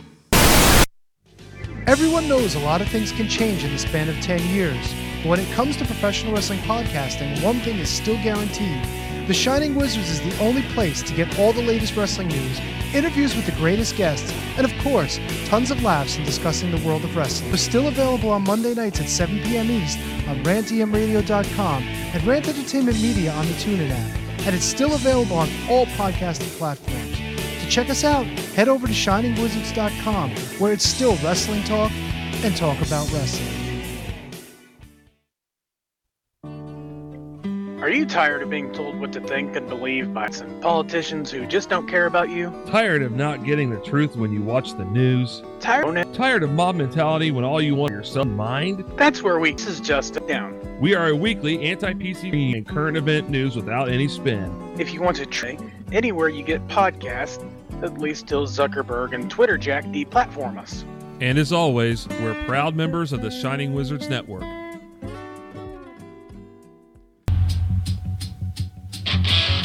Tired of the PC police telling you what you can and cannot say? Want a show that travels back to the 80s where the badass hosts have beaten down cancel culture on 3 separate occasions and carried on to gloat about? Since 2013, the Met Halls and Arcade in your VHS, where the 80s heard of WLstudios.com, home of the Midnight Jury podcast, hosted by Midnight Mike and Calvin Brody. Also available on all major podcast platforms via the Shining Wizards Network, and join in the conversation on Twitter at Midnight Jury.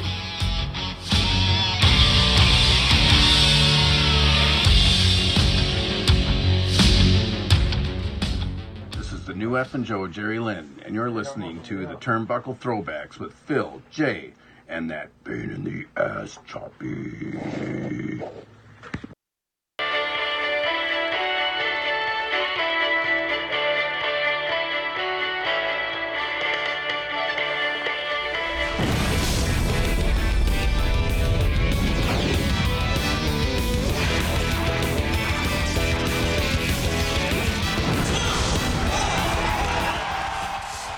All right, we're back.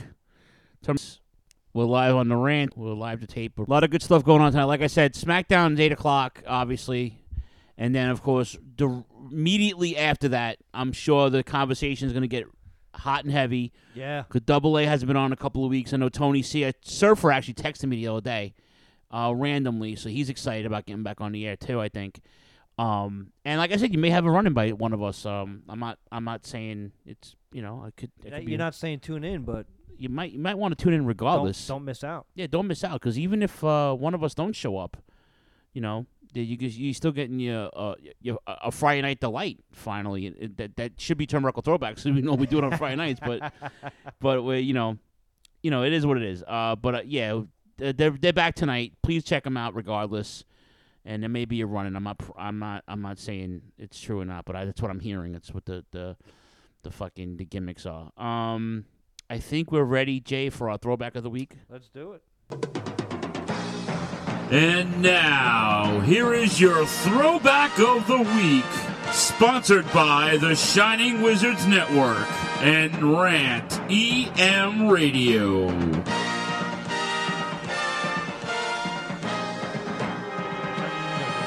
Dun, dun, dun, dun, dun, dun. So we decided late last year, because there's some anniversaries come 2022. 30th anniversary of SummerSlam, which will be our anniversary show, which we have to still announce a date. Hold on, I have to, because I know you're a Mets fan, but you gotta see this. Oh boy. I imagine Vince McMahon saying he's stepping away as CEO. Yeah. Bobby Valentine got ejected from a Mets game and came back in disguise. Yeah. So we decided that we're gonna NWA's version of TNA, Total Nonstop Action. Jay had purchased a membership for the app.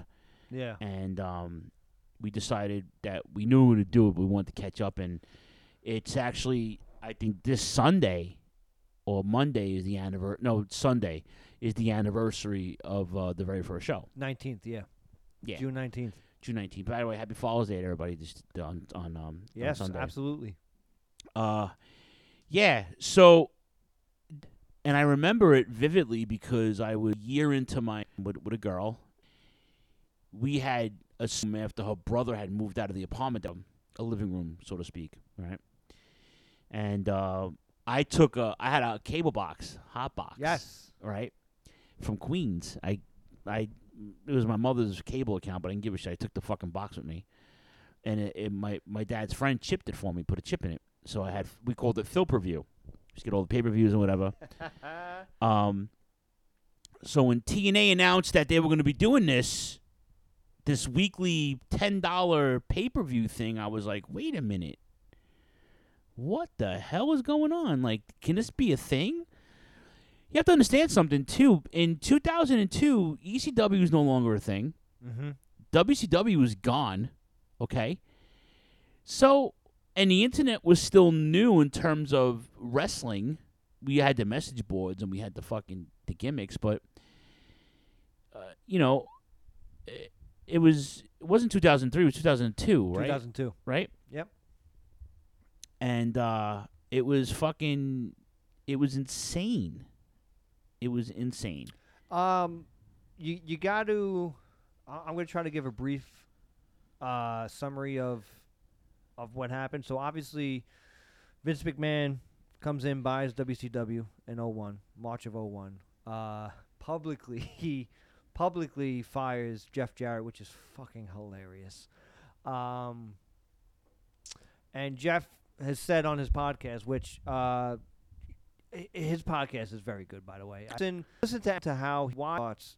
It's really grassroots. He started with his dad, and he originally thought when he got fired that he thought it was with McMahon. He was like, "Oh, this is gonna be great. I'm gonna have him make an angle." Meanwhile, Vince was being he was being very truthful.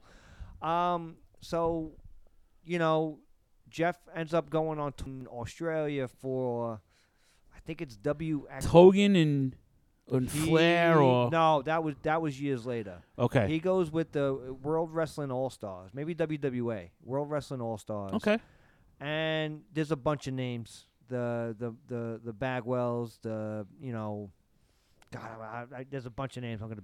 No. I did no. But stick to it. He meets a promoter from the States and who's harboring the deal, and they just start getting to talking. TNA, you watch it, stops. It's at face value, aligning themselves with the National Wrestling Alliance, who at this point was basically still an entity at this point, but they weren't really doing. They had their hand in different indie promotions. Yeah. They had in Hollywood. They had the one they had Tri-State. They had a bunch of little fed. They even had ECW for a little while. Yeah, in '94. In '94, and then that broke off. ECWA was part of the NWA. And then WWF, brought in, NWA, the belts. Dan Severn was the champ at the time. He brought in and tried something there, and it's NWA was holding on to the lineage. Was there much value in it? No. But it was smart of Jeff to use the name because it's a name. Why not? Listen, it's the 10 pounds of gold. It's the Sweet Charlotte. Yeah, I've held it. It is the oldest recognized title in pro wrestling. Yeah, and it was very smart of him. And like I said, he pulled out all the stops. He brought in all the names that he can bring in. Scott Hall being arguably the biggest at the time. He's bringing in next to Jeff, of course. Right. And Shamrock, I think is a close second, maybe close third. But as he says it, his main thought was to show the X Division, to show the Stars of Tomorrow. And yeah. he knew what he had in AJ Styles. There's no doubt in that, and you could see that from pretty much from Jump Street. But he was very smart the way that he did it. Now, that being said, once a week pay-per-view, it was only $10. It was even $10 for the seats. Yeah. In the arenas. Yeah, but here, and listen, there was a lot of people there, but they was at the Nashville Fairgrounds. It was this one was. This is Huntsville, Alabama. Huntsville, yes. Home, the birthplace of beautiful Bobby. Rest in peace. That's in right. the Von Braun Arena. Yeah, and supposedly they were trying to paper the event and bring a lot of people in, which they went that weekend. They went to they had.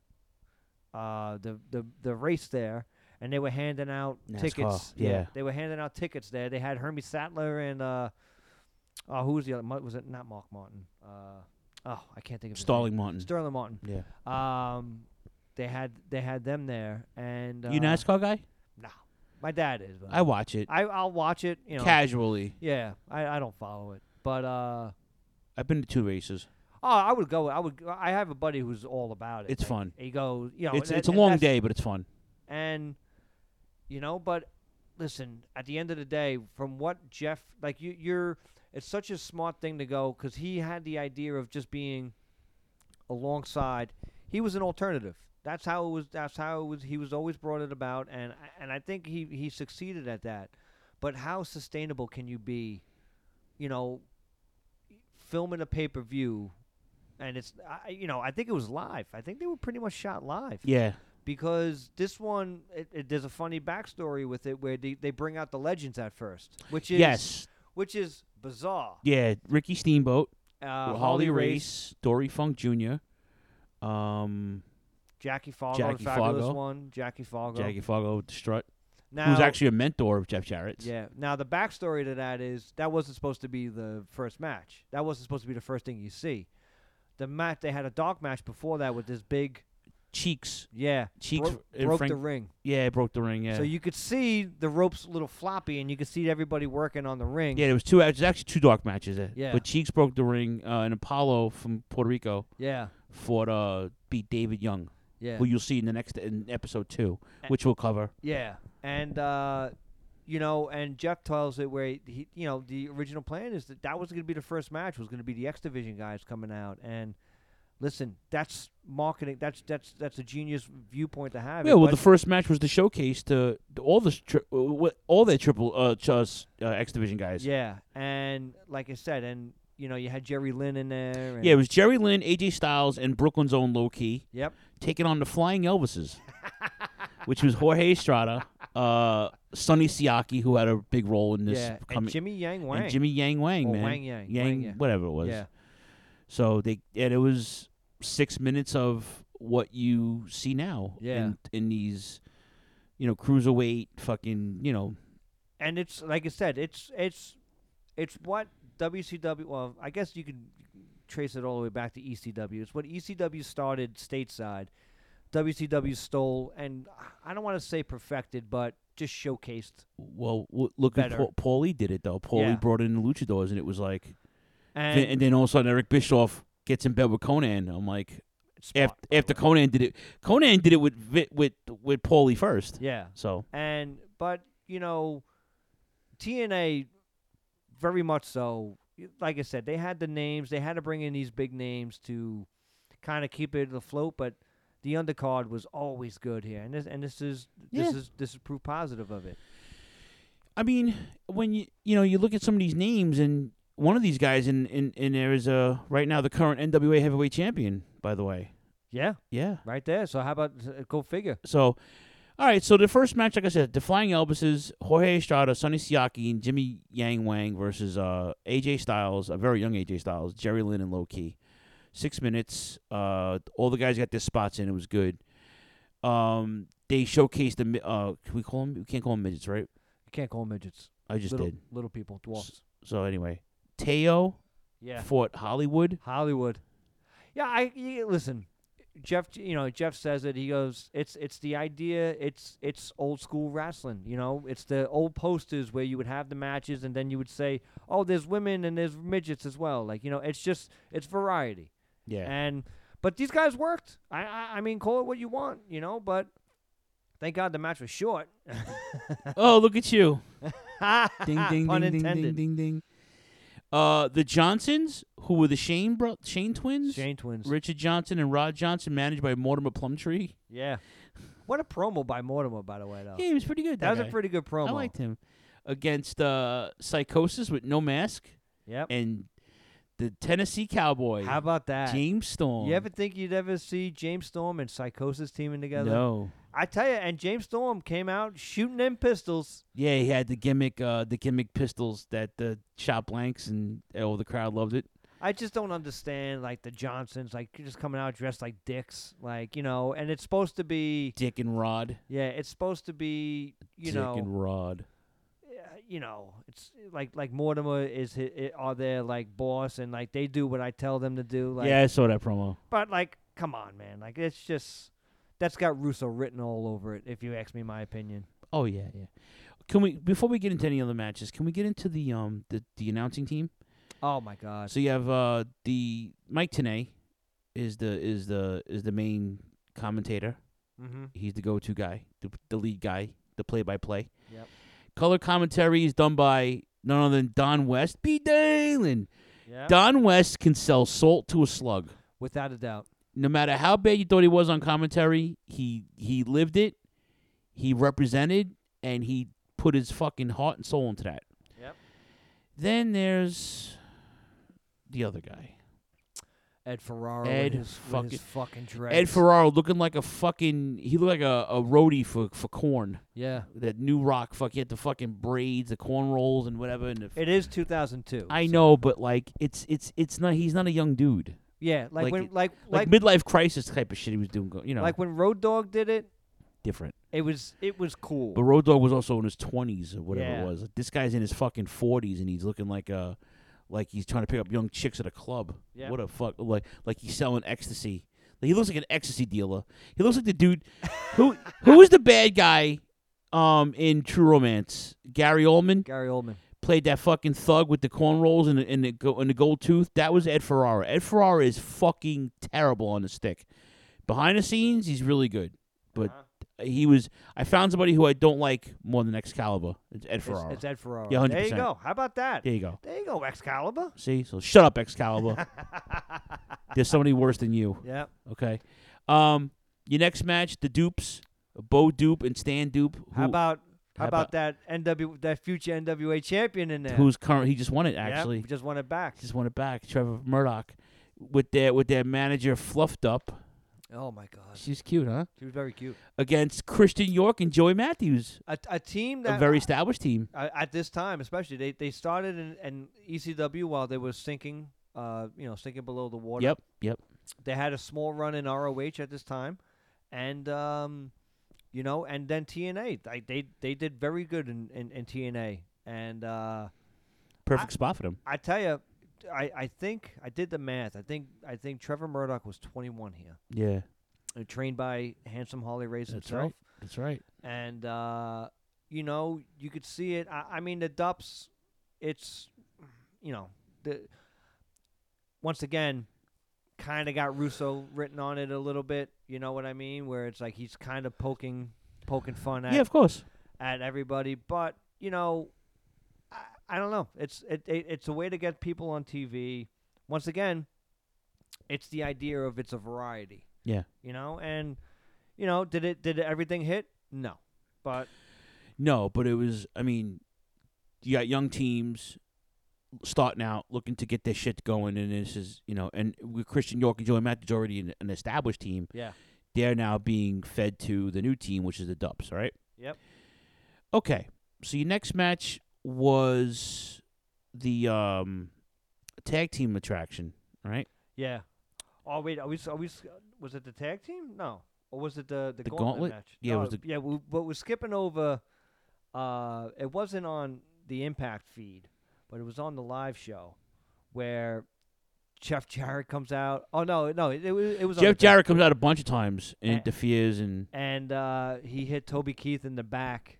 Oh yeah, Toby Keith was performing. Yeah, who was actually in real life a really good friend of the Jarretts and big wrestling fan. Another backstory, was invited to go play at the White House that same day. Wasn't he an investor also? No, he wasn't. Okay, no, I think he was. He was later on. He was approached about investing. Okay, and didn't do it. Toby Keith at this time was the biggest country star, and this is obviously after 9/11, and it's a red, white, and blue. So I forget the name of the song. He sang it there. Yeah. Courtesy of the red, white, and blue. I'm not I hate country music, but dude, I know you like it. Yeah, Toby Keith is pretty kick-ass, and but a huge wrestling fan, and he turned down to play at the White House to go play at. Good for him. At fucking.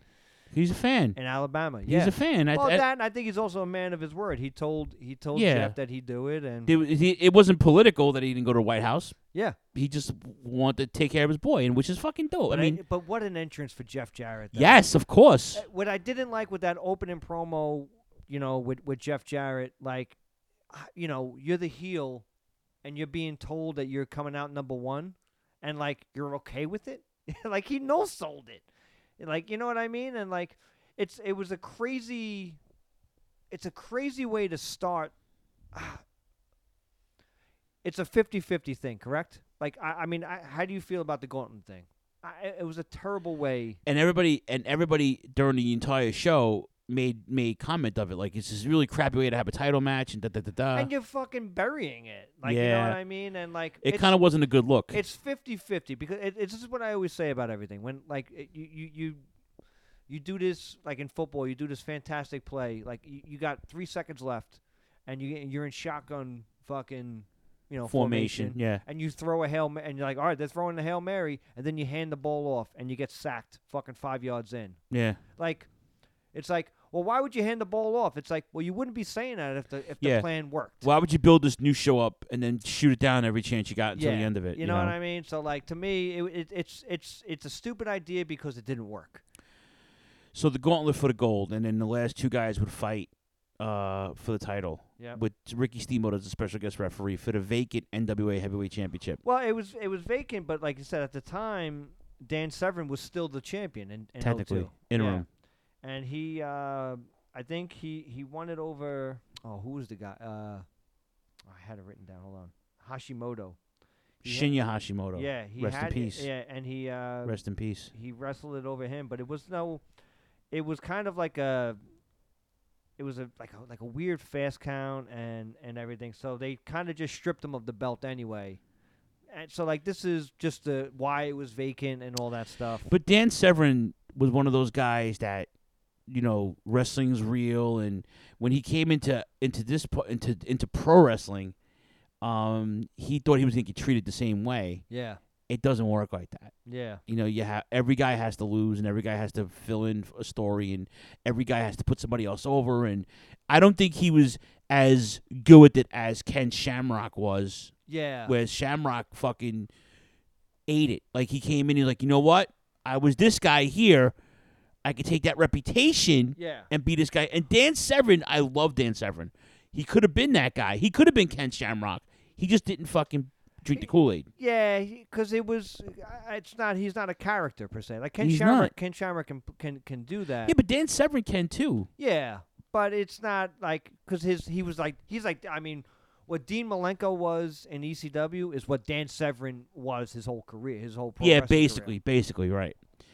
All right, so let's look at the combatants. Right, you had Jeff Jarrett came out, and first off, the way that he came out was just perfect. Yeah, like hitting fucking Toby Keith over the back with the guitar. Fucking, it's just brilliant. Yeah.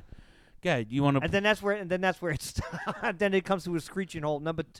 The second entrant coming out is Buff Bagwell. Yeah, Buff Bagwell, who must have got a nice payday for about 3 minutes worth of work. Couple of heavy hitters in this though.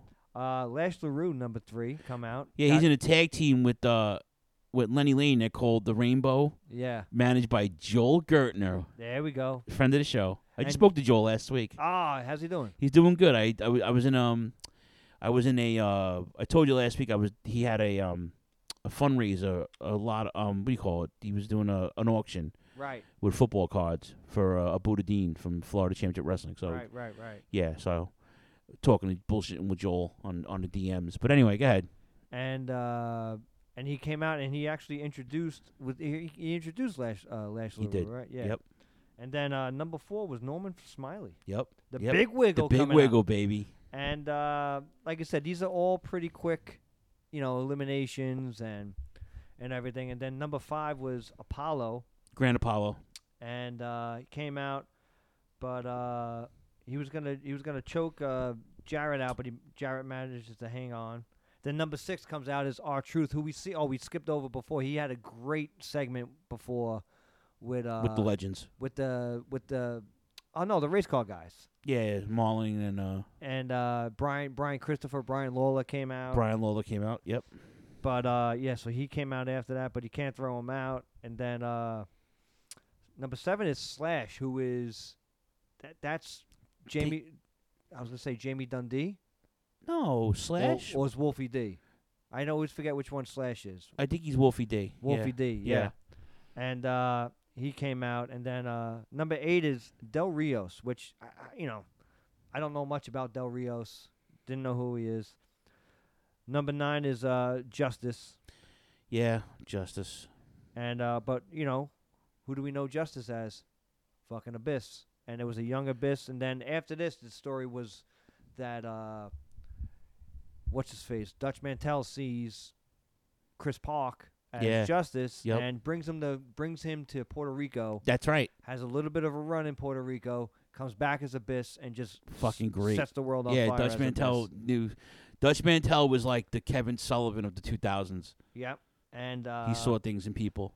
He number 10 is Conan. Conan comes out, and I think, arguably speaking, Conan was the number 3 guy here.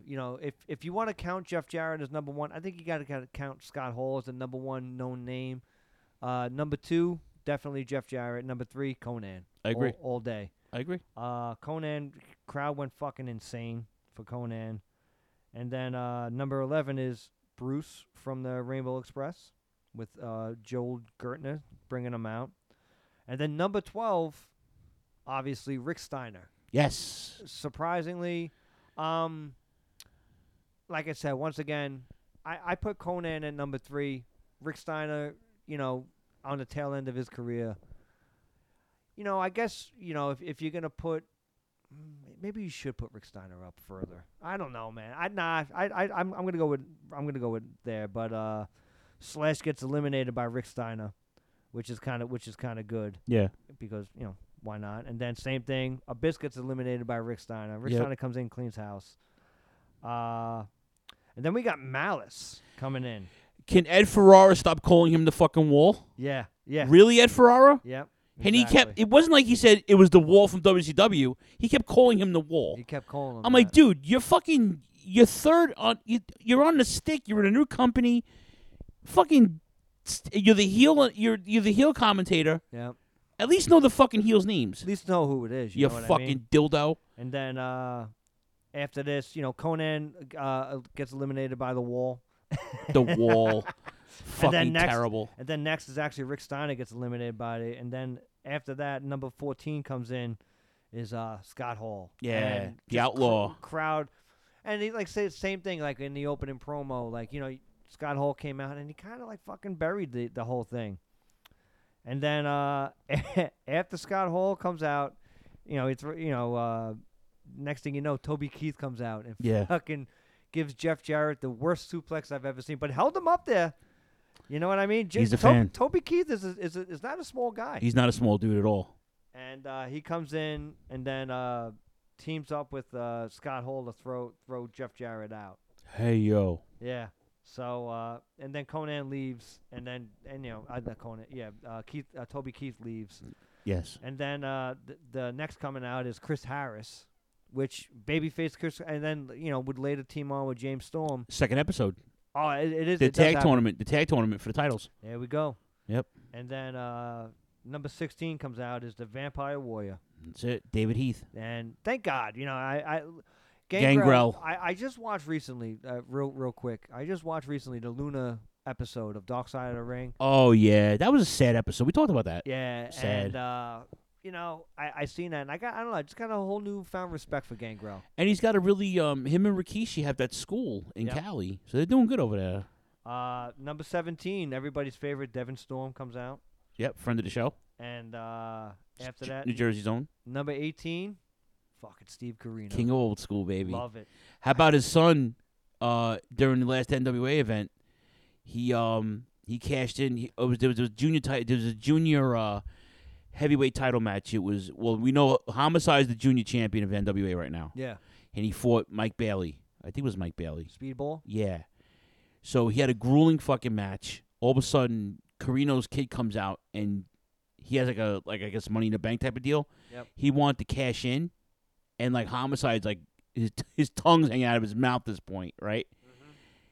Then had the match of his fucking life with Homicide. Yeah. And Homicide's got beef. He has a story there. Yeah. Him and Carino go back, right? Homicide beats him, but Steve Carino's kid is fucking making news, and I love Steve Carino. Yeah. He was awesome. Oh, but dude, one of the best. And I forgot about his little run here. I when I seen him come out, I was like, oh fuck, that's right. Steve he was Carino, here. yeah, fresh off ECW. Yep.